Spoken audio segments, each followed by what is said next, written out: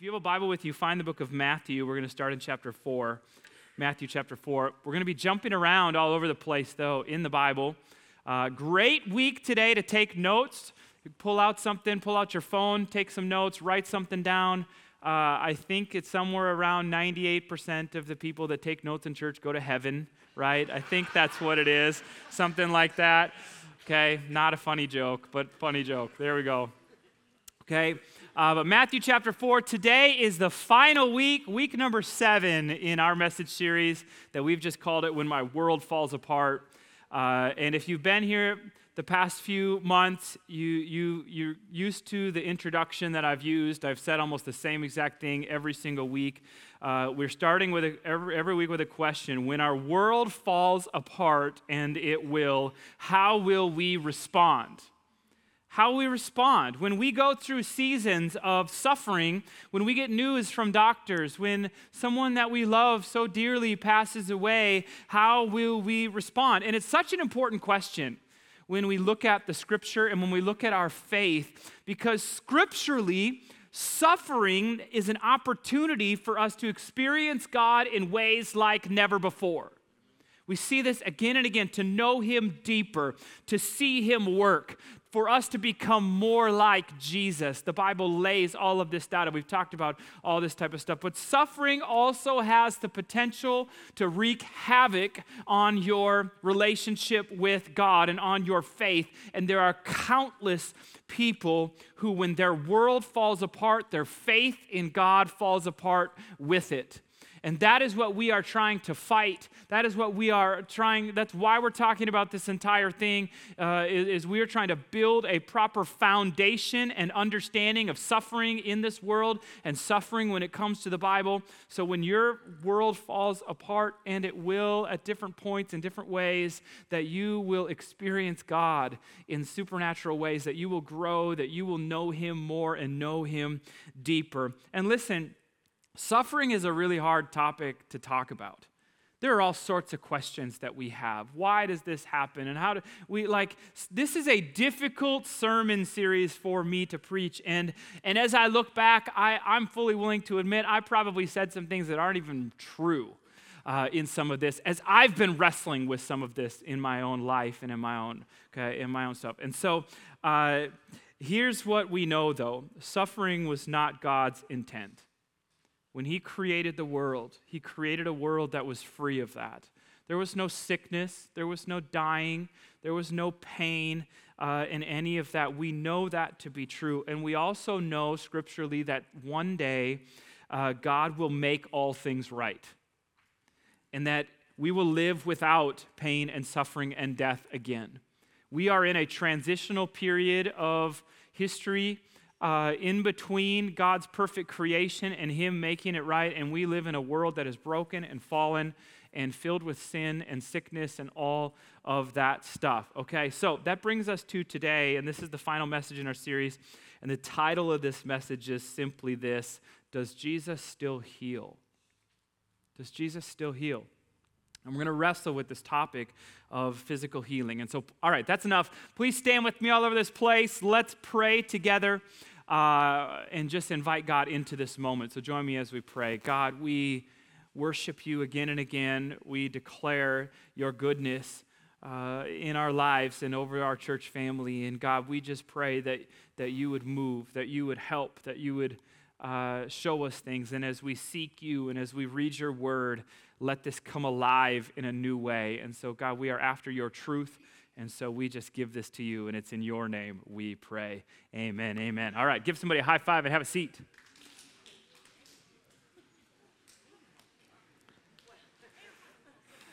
Very nice. All right. I want to start by just saying this: as difficult as the topic is to talk about suffering when it comes to the Bible, it's as difficult as that or more to talk about healing. And the obvious tension in this conversation about does Jesus still heal people today is what seems to be the disconnect from what we read in the Bible to what we experience. Do you understand what I'm saying? There's a tension in that. Am I the only one that feels that? when I read the Bible, I see all this incredible supernatural stuff happening over and over and over again, and yet we pray for things right now, and it just doesn't feel or seem the same at all. And we all know good people, good Christian people who have been prayed for yet passed away. And you know people, and maybe that is part of your story. Maybe someone in your life who you cried out for and said, God, will you heal my mom? Will you heal whatever? And something didn't work and it didn't happen and that person passed away. And now we're left with the tension of what do I do with that? And so I say all of that just to ask you for a little bit of grace this morning as I am trying to stand up here and wrestle with this entire thing in this conversation. Are you with me? Okay, 2 of us. I need at least 4 of us before I can move on. Okay, thank you. And so let's start with the Bible. There are people who were healed in the Old Testament, but it was really when Jesus came onto the scene that we really began to see physical healing kind of just become a standard and something over and over. So Matthew 4, verses 23 and 24, just to get us started, it says, Jesus went throughout Galilee, teaching in their synagogues, proclaiming the good news of the kingdom, and healing every disease and sickness among the people. News about him spread all over Syria, and people brought to him all who were ill with various diseases, those suffering severe pain, the demon-possessed, those having seizures, and the paralyzed, and he healed them. So when Jesus was on earth, and I'm not telling you anything that you don't know at this point, when Jesus was on earth, he healed people. Over and over again, we read about this. We see him doing supernatural things when it comes to sickness and disease and physical healing. Everybody knows that. The question is not if Jesus healed people when he walked this earth. The question is that still happening today? Is it still happening right now? And if so, how do we pray for that to happen? And the question just becomes, why don't we see it in the same way or at the same level? And so that's kind of where we're going. Now, I want to show you something interesting about this topic of physical healing. Maybe you've never seen or heard this before. In the Bible, healing from sickness and disease is often in the same verses that talk about forgiveness and grace. So let me show you this quickly. Let me show you a few. Psalm 103, praise the Lord, my soul, and forget not all his benefits. And it's actually going to go on and list 5 benefits. And let me show you the first 2. Who forgives all your sins and heals all your diseases. This is the Bible. And the Bible says, don't forget the benefits that come with God. Don't leave any of them out. And the first 2 benefits that are giving, God forgives all our sins and he heals all our diseases. 2 clear parts, 2 clear pieces. Forgive sins, heal the diseases in the same verse, intertwined with each other. And we're going to see this again and again. Now, if I'm honest with myself about this verse and some of the others, it's much easier for me to believe that God forgives my sins than he does heals all my diseases. Would you agree with me? That's easier for me to believe, okay? Isaiah 53, a famous passage of Scripture prophetically talking about the Messiah that would one day come and die. This was written 700 years before Jesus was born. And so Isaiah 53, we're going to skip to verse number 5. He was pierced for our transgressions. He was crushed for our iniquities. The punishment that brought us peace was on him, and by his wounds we are healed. You got it. Our transgressions, our iniquities, 2 different ways of saying the same thing. Those are sin. He was pierced for, he was crushed for our sin. And then the author continues here, and by his wounds we are healed. Healing and forgiveness intertwined again, kind of in the same verse. Then to the New Testament, we actually have a couple different places where Isaiah 53 is quoted. What we just read is quoted in the New Testament in talking about Jesus. Let me show you a couple of those. The first one's found in 1 Peter chapter 2.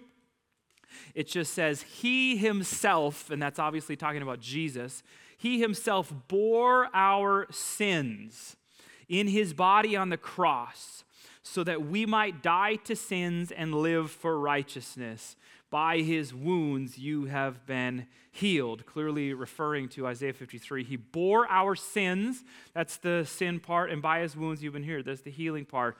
Now, and take notice of that phrase, bore our sins, talking about Jesus on the cross, like our sins was laid on top of him when he died, is kind of a way to say that. Matthew chapter 8 quotes the same scripture from Isaiah 53, but it's worded slightly different. And this is, we're kind of building this up together here, going through all of these. Matthew 8:16, when evening came, many who were demon-possessed were brought to him, and he drove out the spirits with a word and healed all the sick. This was to fulfill what was spoken through the prophet Isaiah. Okay, Isaiah 53, he took up our infirmities and bore our diseases.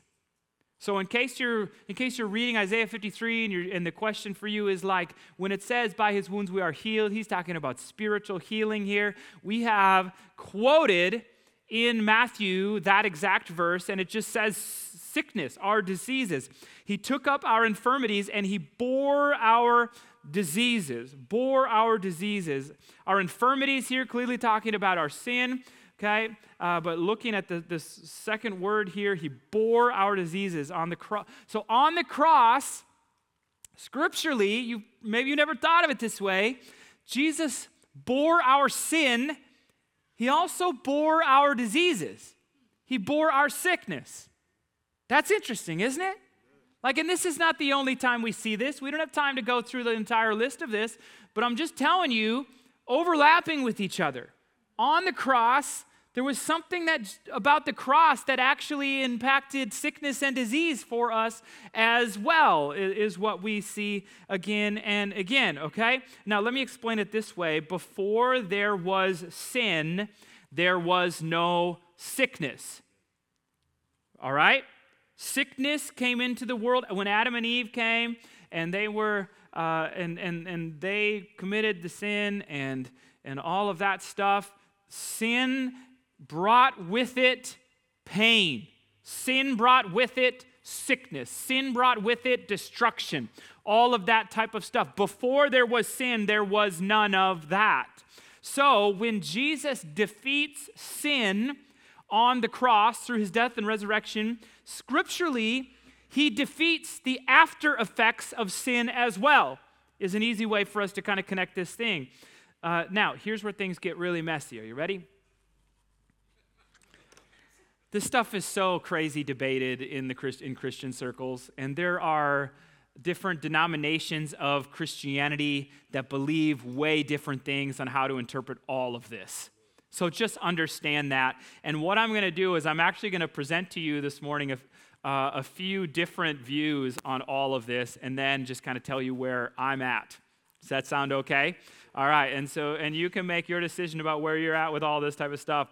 And so there we go. Different denominations, different things about how to interpret this. And so we have really two ends of this right here. Go ahead and put that slide on the screen. It's already there for me, okay? This is, what we're going to do is we're going to pretend this left side is number 1 out of 10, and that side's going to be number 10 out of 10, and then we have all sorts of things in between. So these are kind of the two extremes of what people believe in this, okay? On your left, we have one extreme that is called cessationism. Cessationism, which is the belief that the New Testament miraculous sign gifts ceased with the apostles' passing and the New Testament's canon completion. Now, if you're saying, what does that mean? The people who did all of the miracles in the Bible, Jesus and his apostles, when they died, the miracles that we saw in their story ceased. Why did they cease? Because at that point, the New Testament was put together.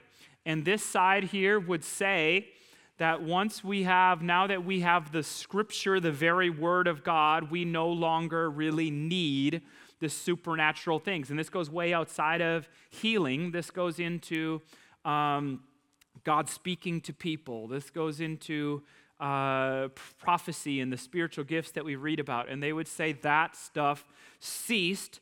It no longer happens today. And they use phrases like sign gifts because those gifts were given as a sign. Basically, here's kind of what's happening, why they would believe this. They would believe that the miraculous things from the life of Jesus and the disciples were happening to affirm these people for that exact season of transition in history, okay?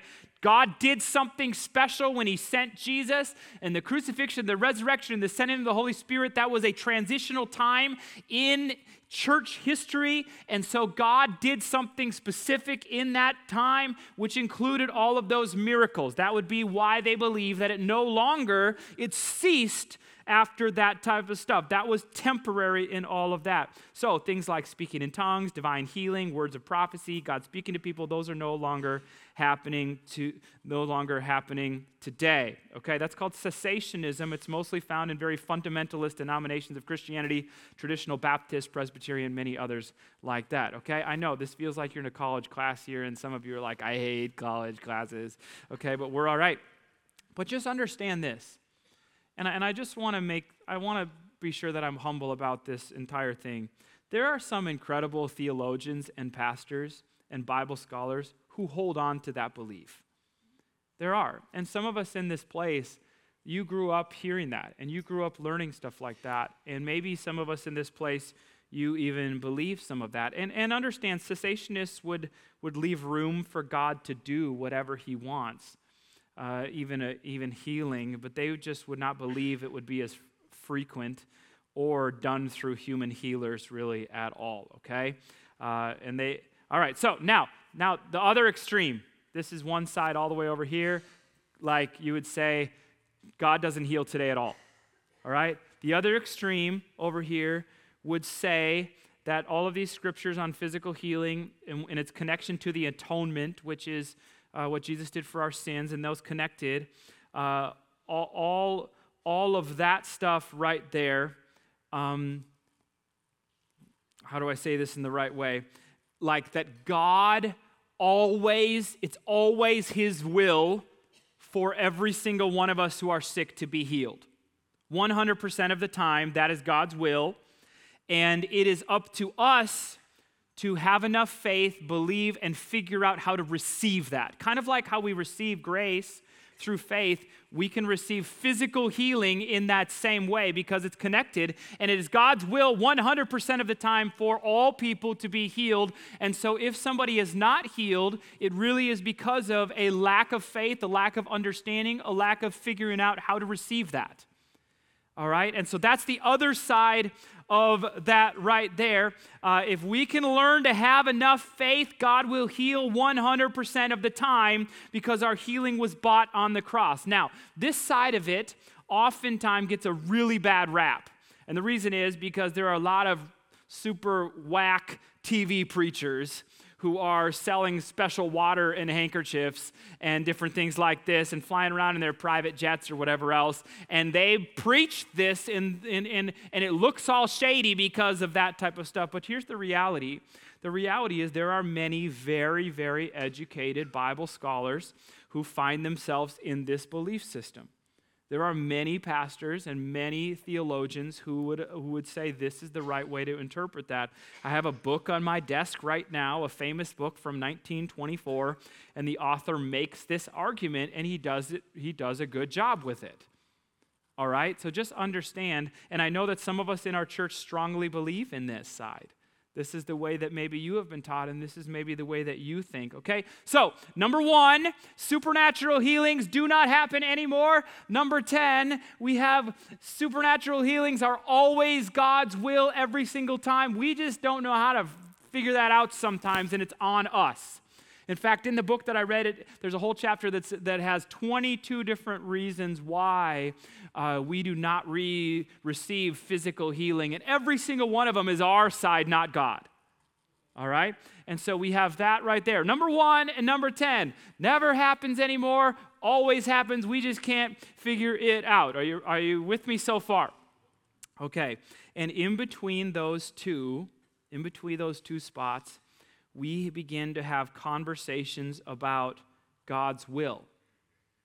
All right? God's will. And we say things like, I believe that God heals, and we have all different levels of this, and we should pray for that, but God is sovereign, and he will do whatever he chooses to do. That's kind of the middle, okay? And there's lots of levels of the middle, by the way, that we don't have time to. And if you ask me where I'm at, go ahead.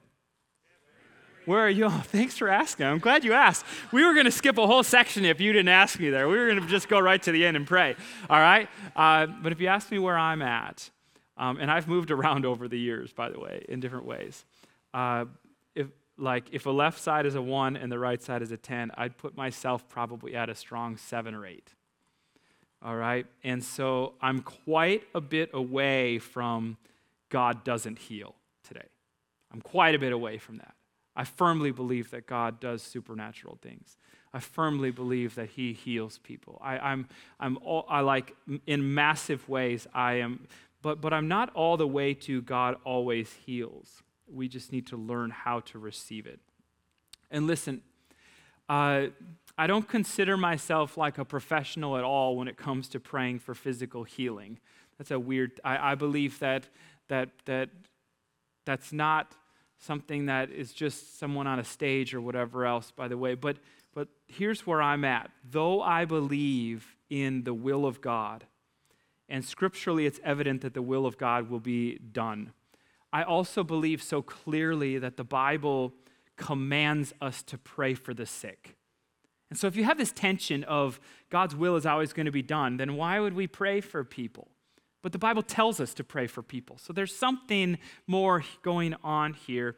So I believe the Bible commands us to pray for healing, to ask God to restore and make things and make right the broken pieces in us. And I think that includes things in our physical body. So yes and amen to the will of God being done. I never want to say anything contrary to that. God's will, and He is sovereign, and He is in charge, and He is in control.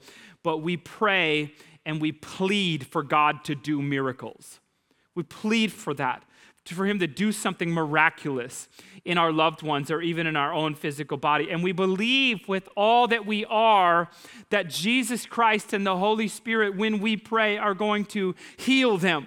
We believe that God is going to do that. But then for me, I have just decided that I am going to hold it all with an open hand and just say, God, do what you will do in this. And so that's where I'm at. And sometimes, to be honest, I need to ask God for more faith when it comes to praying for people because it's easy for me to slip into this kind of doubting mindset when I pray for people. That I don't see this and I don't know what's going on and why isn't this working and all of this. And so I begin to pray and say, God, fill me with faith for the impossible. But when we pray for your loved ones, when you pray for your loved ones or for God to heal your own body, we pray and we ask the Holy Spirit to heal them in that moment. And we fully expect Him to do that, but we're going to hold the entire thing with our hands open, saying, God, do what you would do. And listen, if God brings supernatural, instantaneous healing, and doctors are freaked out, and we see this sometimes, by the way, and there's no denying what happened, then we praise God for that. And we say, God, thank you so much. And we are quick to give Him the glory. And if God brings healing in your body or in somebody that you love through what feels more like natural means, through doctors and through medicine and all of that, then we praise God for that. And we say, God, thank you for that. It was Jesus, it was God who made all that stuff anyway. Okay? And if God has chosen in His divine sovereignty that the days in which you live and the times of your habitation here and now are coming to a close, and God is calling you or your loved ones home, then we praise God for that. And we praise God that our loved ones are no longer suffering and that they are with Jesus. And so we hold it all with an open hand, saying, God, do what you're going to do. Now, we're going to kind of wrap this up in a nice little bow, but I'm going to have the worship team come right now. I'm going to boldly pray. I'm going to boldly expect. I'm going to plead to God on behalf of the people in my life that need to be healed. And I'm going to be frustrated when I don't see it, by the way. And I'm going to ask God questions and say, what happened here? And all of that, but I have made up my mind that I am going to trust God no matter what happens. Daniel chapter 3, King Nebuchadnezzar is threatening the lives of these 3 Israeli men. and they're in captivity in Babylon, and he's threatening their lives, and they respond in the way that I want to live my life.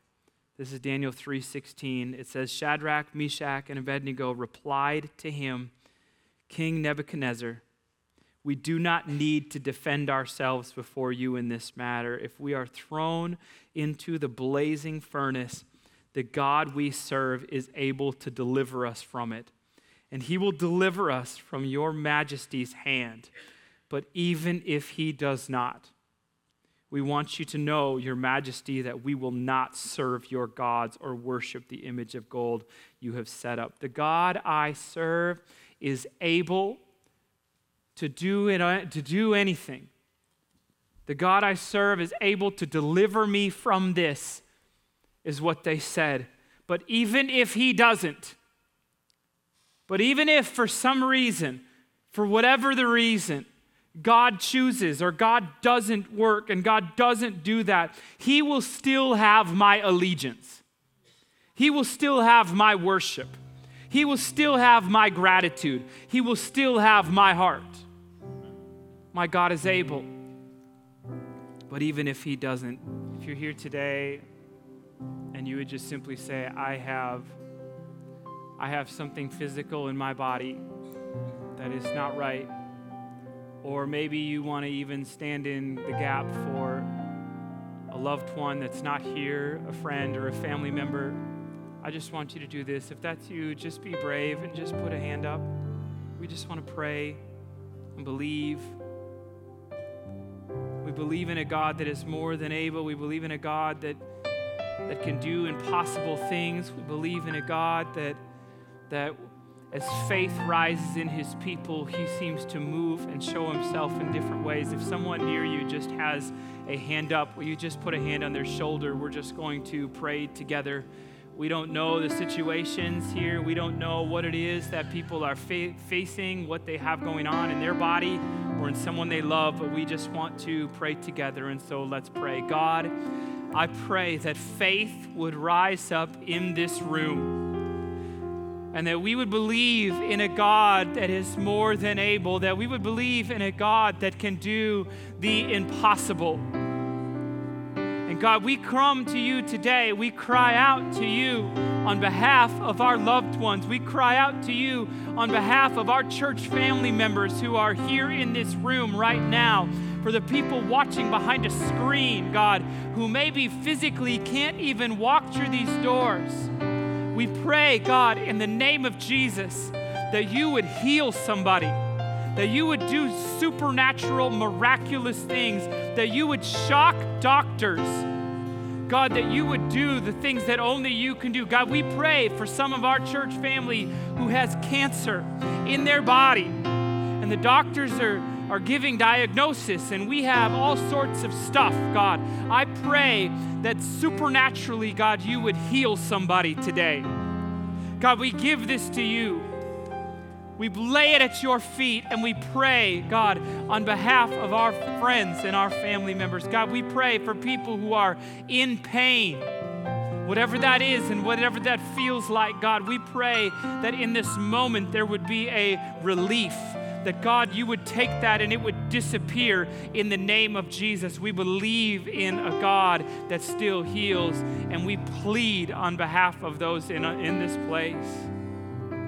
God, we thank you that you love us. We thank you that you died, Jesus, for our sins and to set us free from the curse of sin and death and sickness and all of that. And God, we fully understand that someday all of our bodies will be made completely whole. But God, in this moment, we pray that you would do supernatural things. We pray that you would work. We pray that you would do that.